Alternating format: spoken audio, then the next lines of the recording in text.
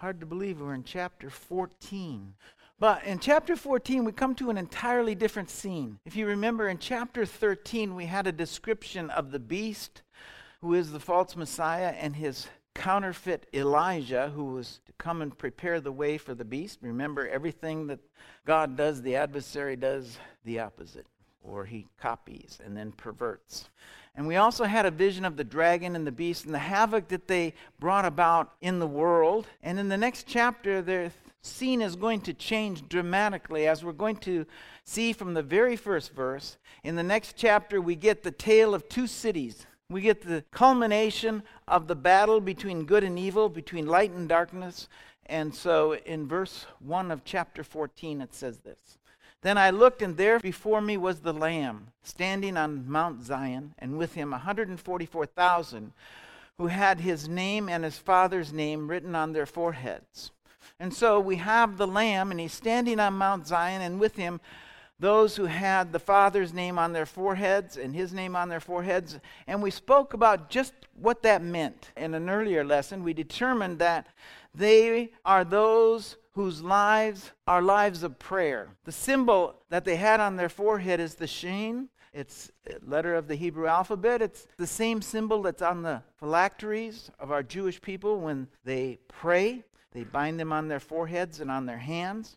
And it's symbolic again of the name of God. And with Yeshua is an army of those who have not defiled themselves with the world. And that's why the Lamb is with them. And so understand, they are ready for war, but it is a spiritual war. It's not the kind of war we think of.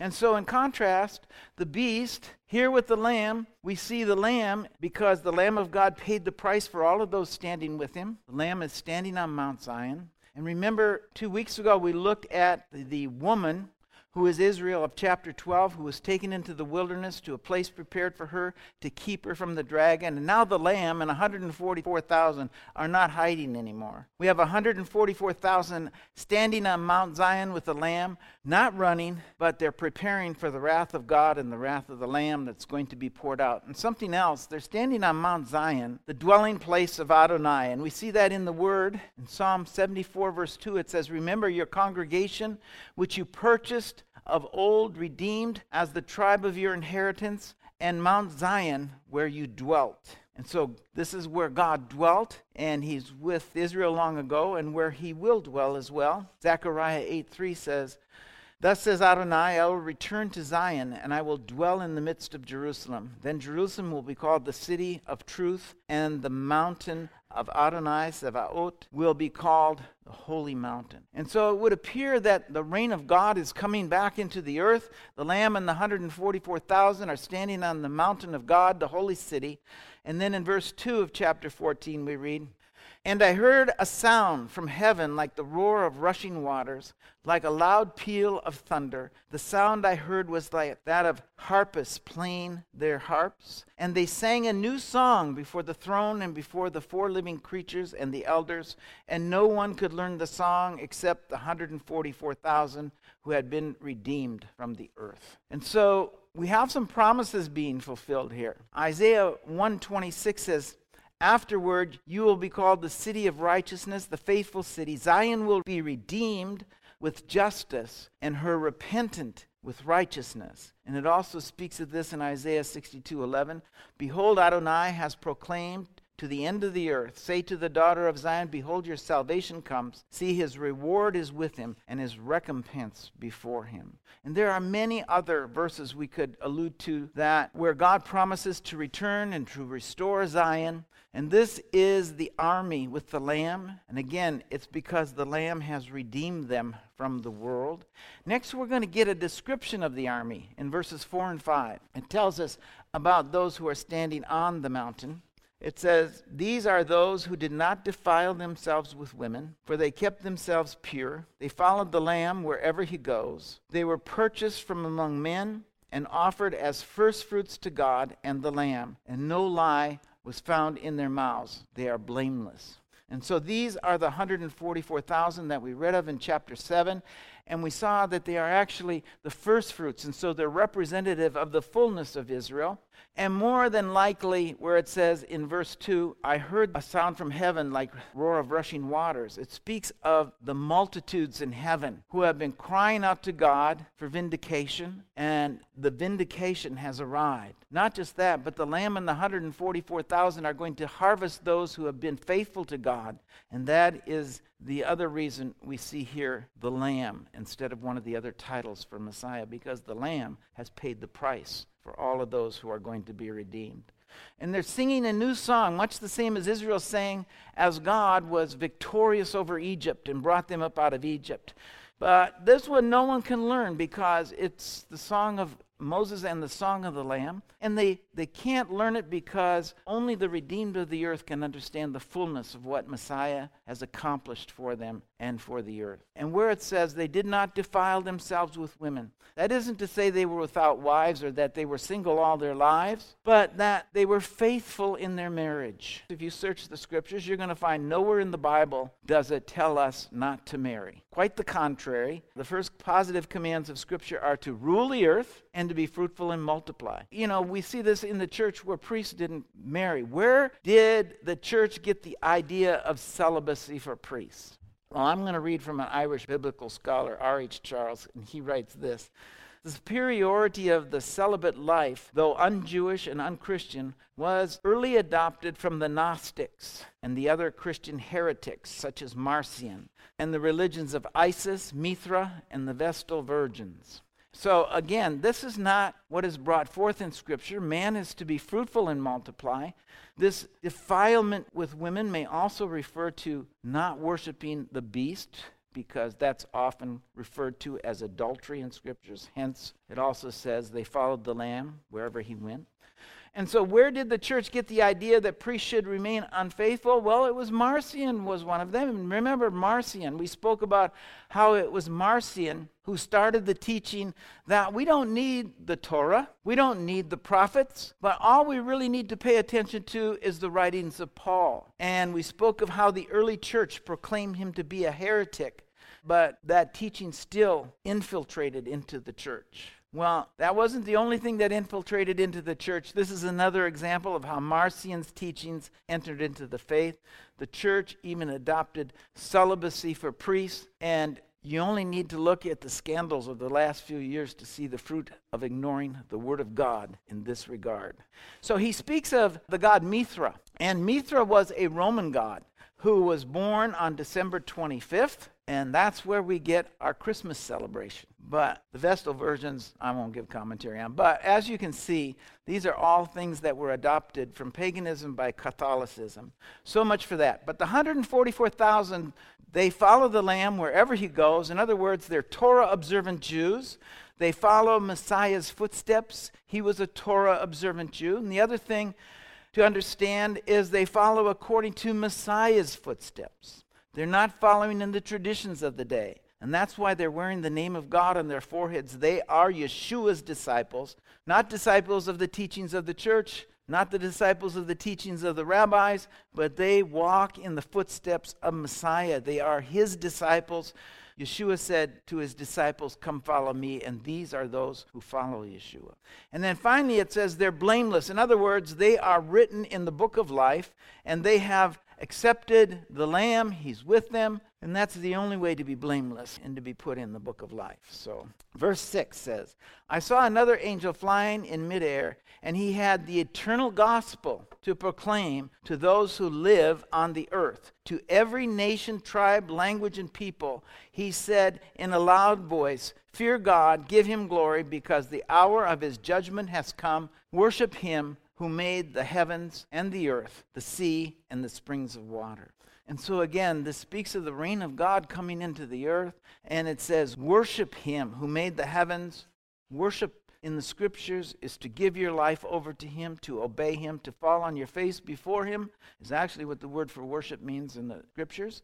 And so this is the first of two cities, and they're standing on Mount Zion, the city of God, and they're standing 144,000 with the Lamb. Now, in contrast to that, as we read of the dragon and the beast, it will speak of another city. And what will be the other city? it will speak of Babylon. It speaks of a victory over Babylon in the next few verses, but it will not give many of the details of that victory until we get to chapters 17 and 18. And what we are seeing here again is the contrast between two cities. And what are cities usually?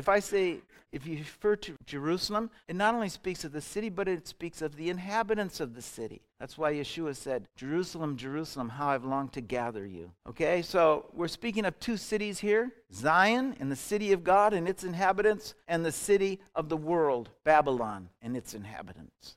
And so in verse 8 it says, the second angel followed and said, Fallen, fallen is Babylon the Great, which made all the nations drink the maddening wine of her adulteries. And so we have the first mention of Babylon here. I'm not going to spend a lot of time here, this week anyway, because it's going to be the major topic as we look at chapters 17 and 18. But we should note that Messiah stands on Mount Zion, and the reign of God is returning into the earth. So because of his return, Babylon has fallen. And we speak of the fall of Babylon, but it doesn't just say Babylon has fallen, but it says fallen and fallen is Babylon the Great, making it emphatic. Why are the wicked called Babylon? Why would John call the wicked Babylon? Well, it was the first to conquer Judah and to destroy the first temple. And again, it was a pagan nation. And I'm going to show you two pictures of the gates of Babylon. It's called the Ishtar Gate. And if that sounds a lot like Easter, there's a reason for that. Ishtar was the goddess of Babylon, one of the goddesses of Babylon, but it was also part of one of the goddesses in the pantheon in Rome. So here's a picture of the Ishtar Gate. And this first one is in Germany, which is the original gate. It was taken to Germany and reconstructed in the 1930s. Remember how we spoke, I think it was in lesson 2 or 3, how the temple of Zeus was restored in Germany in the 1930s as well. And then what do we have happen in Germany shortly after? We have the Holocaust. The second we're going to look at, this is a reconstruction in Iraq, and that's where Babylon actually was. It was in Iraq. The other thing we should understand about Babylon is that for the first century followers of Messiah and the Jewish people who were not followers of Messiah, Babylon was actually a code name for Rome. They could speak of Babylon in negative ways and not be in fear of retribution from Rome. And so it also spoke of Rome. If you said Babylon, you could be talking about Rome. But the fact is, Rome, as I said, and Babylon both destroyed a temple. Babylon, the first, and Rome, of course, destroyed the second. And when it speaks of Rome, we should understand that Rome is also a name for the world order. At that time of the writing of this book, it was the world power. It's also the essence of the world powers today. You see, Rome is actually alive and well in today's world. We see it in our country. Just as Rome was tolerant of many gods, we're starting to see that in our country. Rome was not tolerant of the early followers of Yeshua because they preached the truth of one God and Yeshua the Messiah. And that is also becoming all too true in our country today. It's the very nature of this country. We're now finding that the government actually has little time for the church anymore because the church stands and synagogues stand for what they actually are in favor of. And it's going to get worse. They also control the schools who are teaching our children, the children in the nation, things that they ought not to learn at such a young age. And now it's going to speak of the judgment of those who have ignored the commands of God and followed the beast in the next section. This is the other city, Babylon.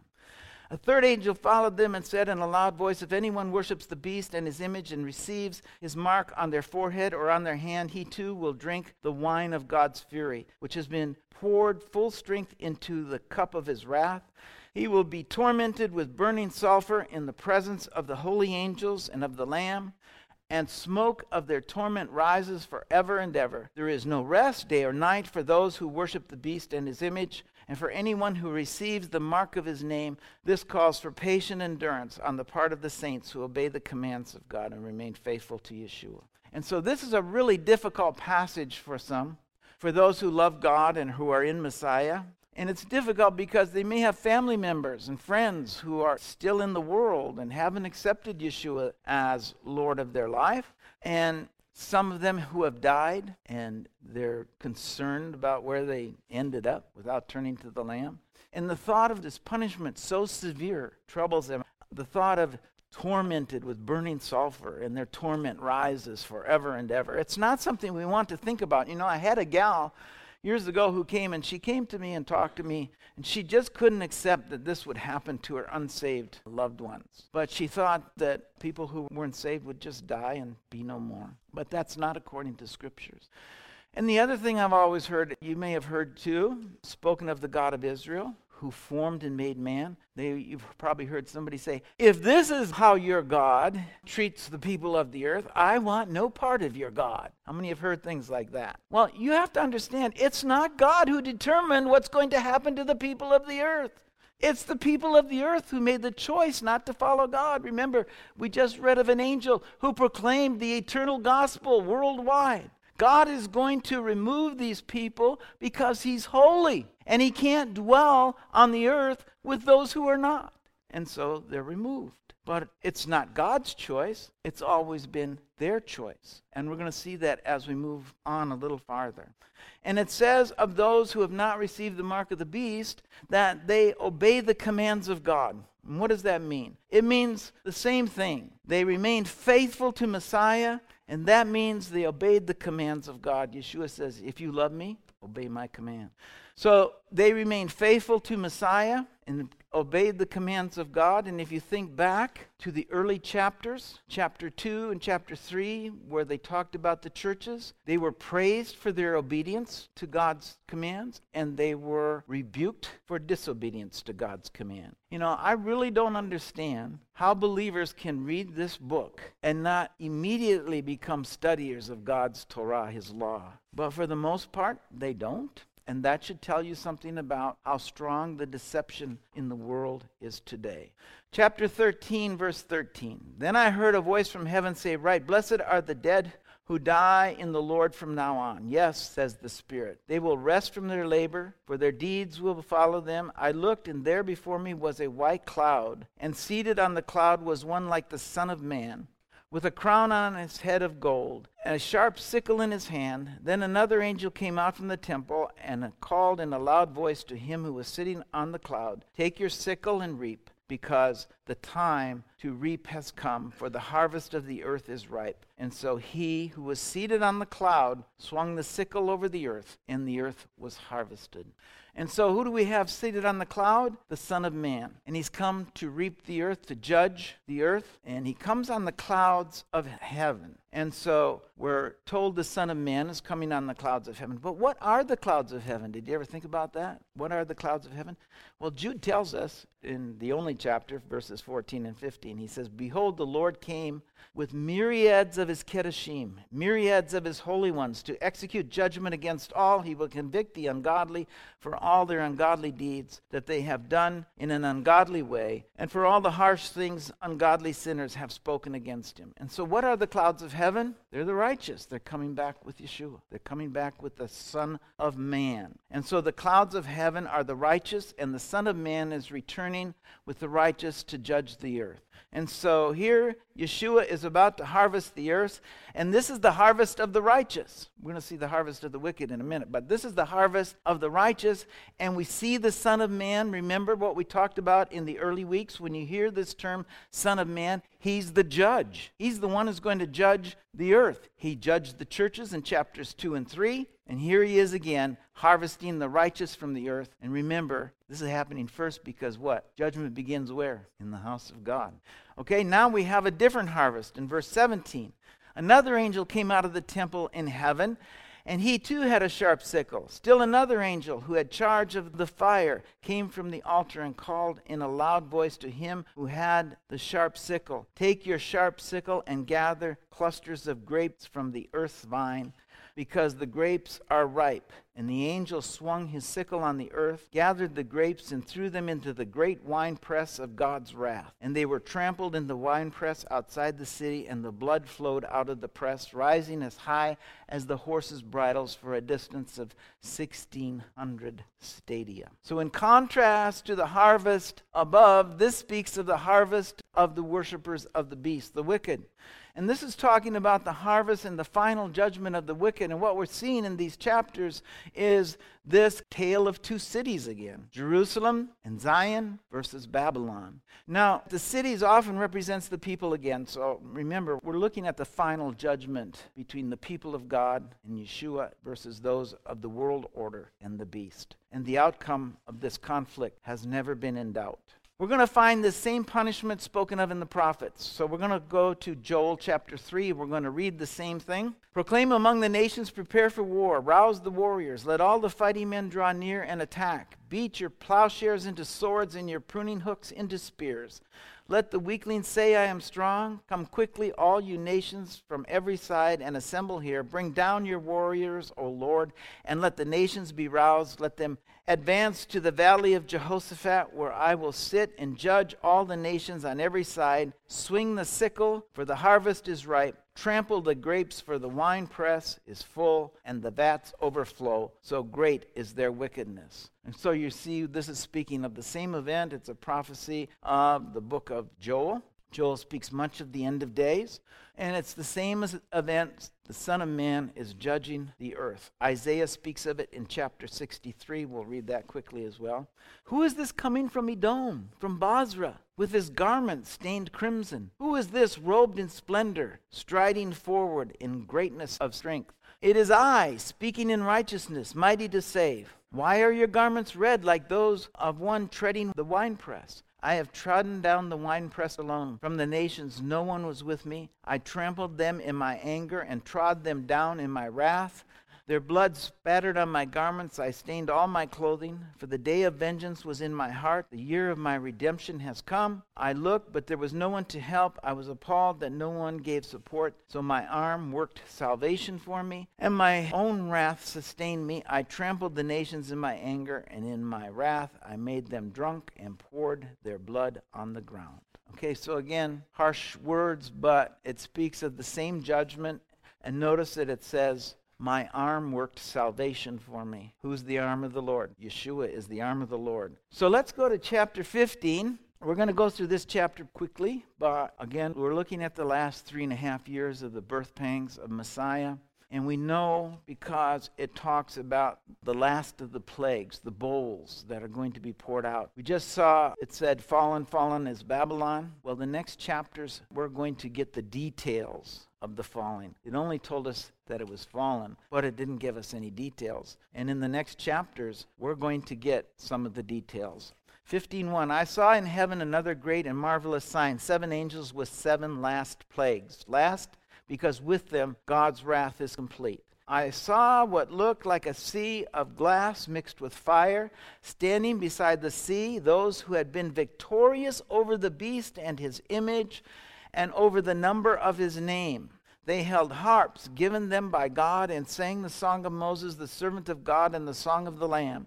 Great and marvelous are your deeds, O Lord Almighty. Just and true are your ways. King of the ages, who will not fear you, O Lord, and bring glory to your name? For you alone are holy, and all the nations will come and worship before you, for your righteous acts have been revealed. And I want you to note something here. We're talking about the judgment of God on the earth. And all through this study, I've been saying to you that God doesn't judge the righteous and the wicked alike. And so what we see here is the righteous are on one side of a great sea. There are those who have been victorious over the beast. They're on the side of the sea. Now, remember in chapter 12, I told you to keep a verse in mind. How many kept that verse in mind? Probably nobody. But anyway, so I'll read it again. Remember, the beast has been foiled in chapter 12 in its pursuit of Israel, and then he turns his anger on the others who have kept the commands of God. And it says this, so the dragon became enraged at the woman and went to make war with the rest of her offspring, those who keep the commands of God and hold to the testimony of Yeshua. And he stood on the seashore. So we spoke about how it sounds here like the people of God are in for some hard times because the beast was going to make war against those who love Yeshua. But again, I've been telling you that, thing about Revelation is the people of God really don't have anything to fear in this book. And we read it in the very first chapter. Remember what it said? How fortunate is the one who reads the words of this prophecy and those who hear and keep what has been written in it. for the time is near. That word fortunate there would be better translated blessed. How blessed are the people who read the words of this book? Well, if you were reading the words of this book and it read that the dragon was going to make war against them, I don't think that sounds like a blessing, do you? That doesn't sound very blessed to me. But notice that he goes to make war, and then it says he stood on the shore of the sea. And here we pick up with him standing by the sea, but we get a look at the other side of the sea, and what does it say? Standing beside the sea, those who had been victorious over the beast and his image and over the number of his name. Sounds like somebody else has been victorious. Yeshua didn't leave those who love him hanging out to dry or fodder for the dragon. No, the dragon is standing by the sea, but he's in defeat, unable to reach the rest of the offspring. Those who keep the commands of God and hold to the testimony of Yeshua seem quite safe to me. This should again bring something else to mind. Remember, we said that the woman in chapter 12 was protected in a place prepared for her by God, and we spent a long time looking at that. Well, we find much the same thing here. Those who were with Yeshua had been victorious over the beast are on one side and the dragon on the other. And they're singing the song of Moses and the Lamb. Let's read the song of Moses because it speaks of the victory of God over Egypt. Then Moses and the Israelites sang a song to the Lord. I will sing to the Lord, for he is highly exalted. The horse and its rider he has hurled into the sea. The Lord is my strength and my song. He has become my salvation. This is my God, and I will praise him, my father's God, and I will exalt him. The Lord is a warrior. The Lord is his name. Pharaoh's chariots and his armies he has hurled into the sea. And so again, remember, the key to the book of Revelation, one of the keys, is the Exodus. And Pharaoh is called the dragon. And here, so he's defeated. It's a shadow of what's going on in the book of Revelation. The best of Pharaoh's officers are drowned in the sea. The deep waters have covered them. They sank to the depths like a stone. Your right hand, O Lord, was majestic in power. Your right hand, O Lord, shattered the enemy. And in the greatness of your majesty, you threw down those who opposed you. You unleashed your burning anger. It consumed them like stubble. By the blast of your nostrils, the waters piled up. The surging waters stood firm like a wall. The deep waters congealed in the heart of the sea. The enemy boasted, I will pursue, I will overtake them, I will divide the spoils, I will gorge myself on them. I will draw my sword, and my hand will destroy them. But you blew with your breath, and the sea covered them, and they sank like lead in the mighty waters. Who among the gods is like you, O Lord? Who is like you, majestic in holiness, awesome in glory, working wonders? You stretch out your right hand, and the earth swallowed them. In your unfailing love you will lead the people you have redeemed. In your strength you will guide them to your holy dwelling. There's more, but I thought that was enough. And so this is the song of Moses. And do you see something? The people of God are not going to be going through the wrath that's coming shortly. We're going to read about on the wicked of the earth. Not only that, they are protected from the beast as well, and they will be kept by God, just as the 144,000 are kept by God, and just like the rest of the Jewish people who were led into the wilderness are kept by God. We determined that was 7,200,000, somewhere in that area.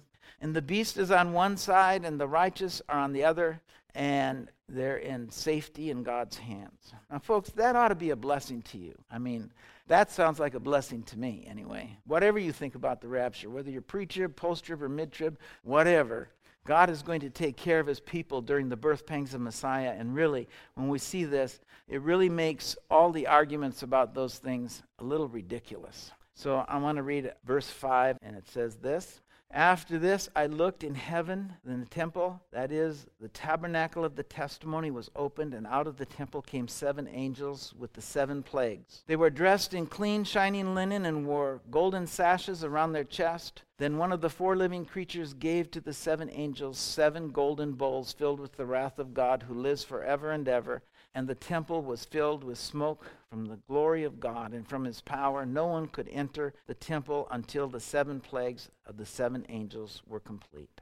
Okay, so this is where we're going to leave off for tonight, because next we'll read about the wrath of God being poured out. And again, for those who would say, how could God judge the earth in such a way? Well, again, even at this time, as the wrath of God is going to be poured out, we see the compassion of God and his desire that it's not his desire to do this, but it's the choice the people of the earth have made. And we read in chapter 16, verse 10, after the fifth of these bowls have been poured out, it reads this way. Remember, they've heard the gospel proclaimed. The people gnawed their tongues in pain and cursed the God of heaven because of their pains and their boils, but they did not repent of their deeds. It's not God who causes the pain and the suffering. They've all heard the call of God. They've all heard the eternal gospel, but still they don't repent. To avoid the suffering that's going on, that's inflicted the people, all they had to do was turn to God and repent, and they would be on the other side of the sea with the righteous. And next week we'll look at the pouring out of the bowls of God's wrath in chapter 16, and we'll speak about Babylon and her destruction in chapters 17 and 18. And after that, in a few weeks we'll be talking about the kingdom that's coming and so forth.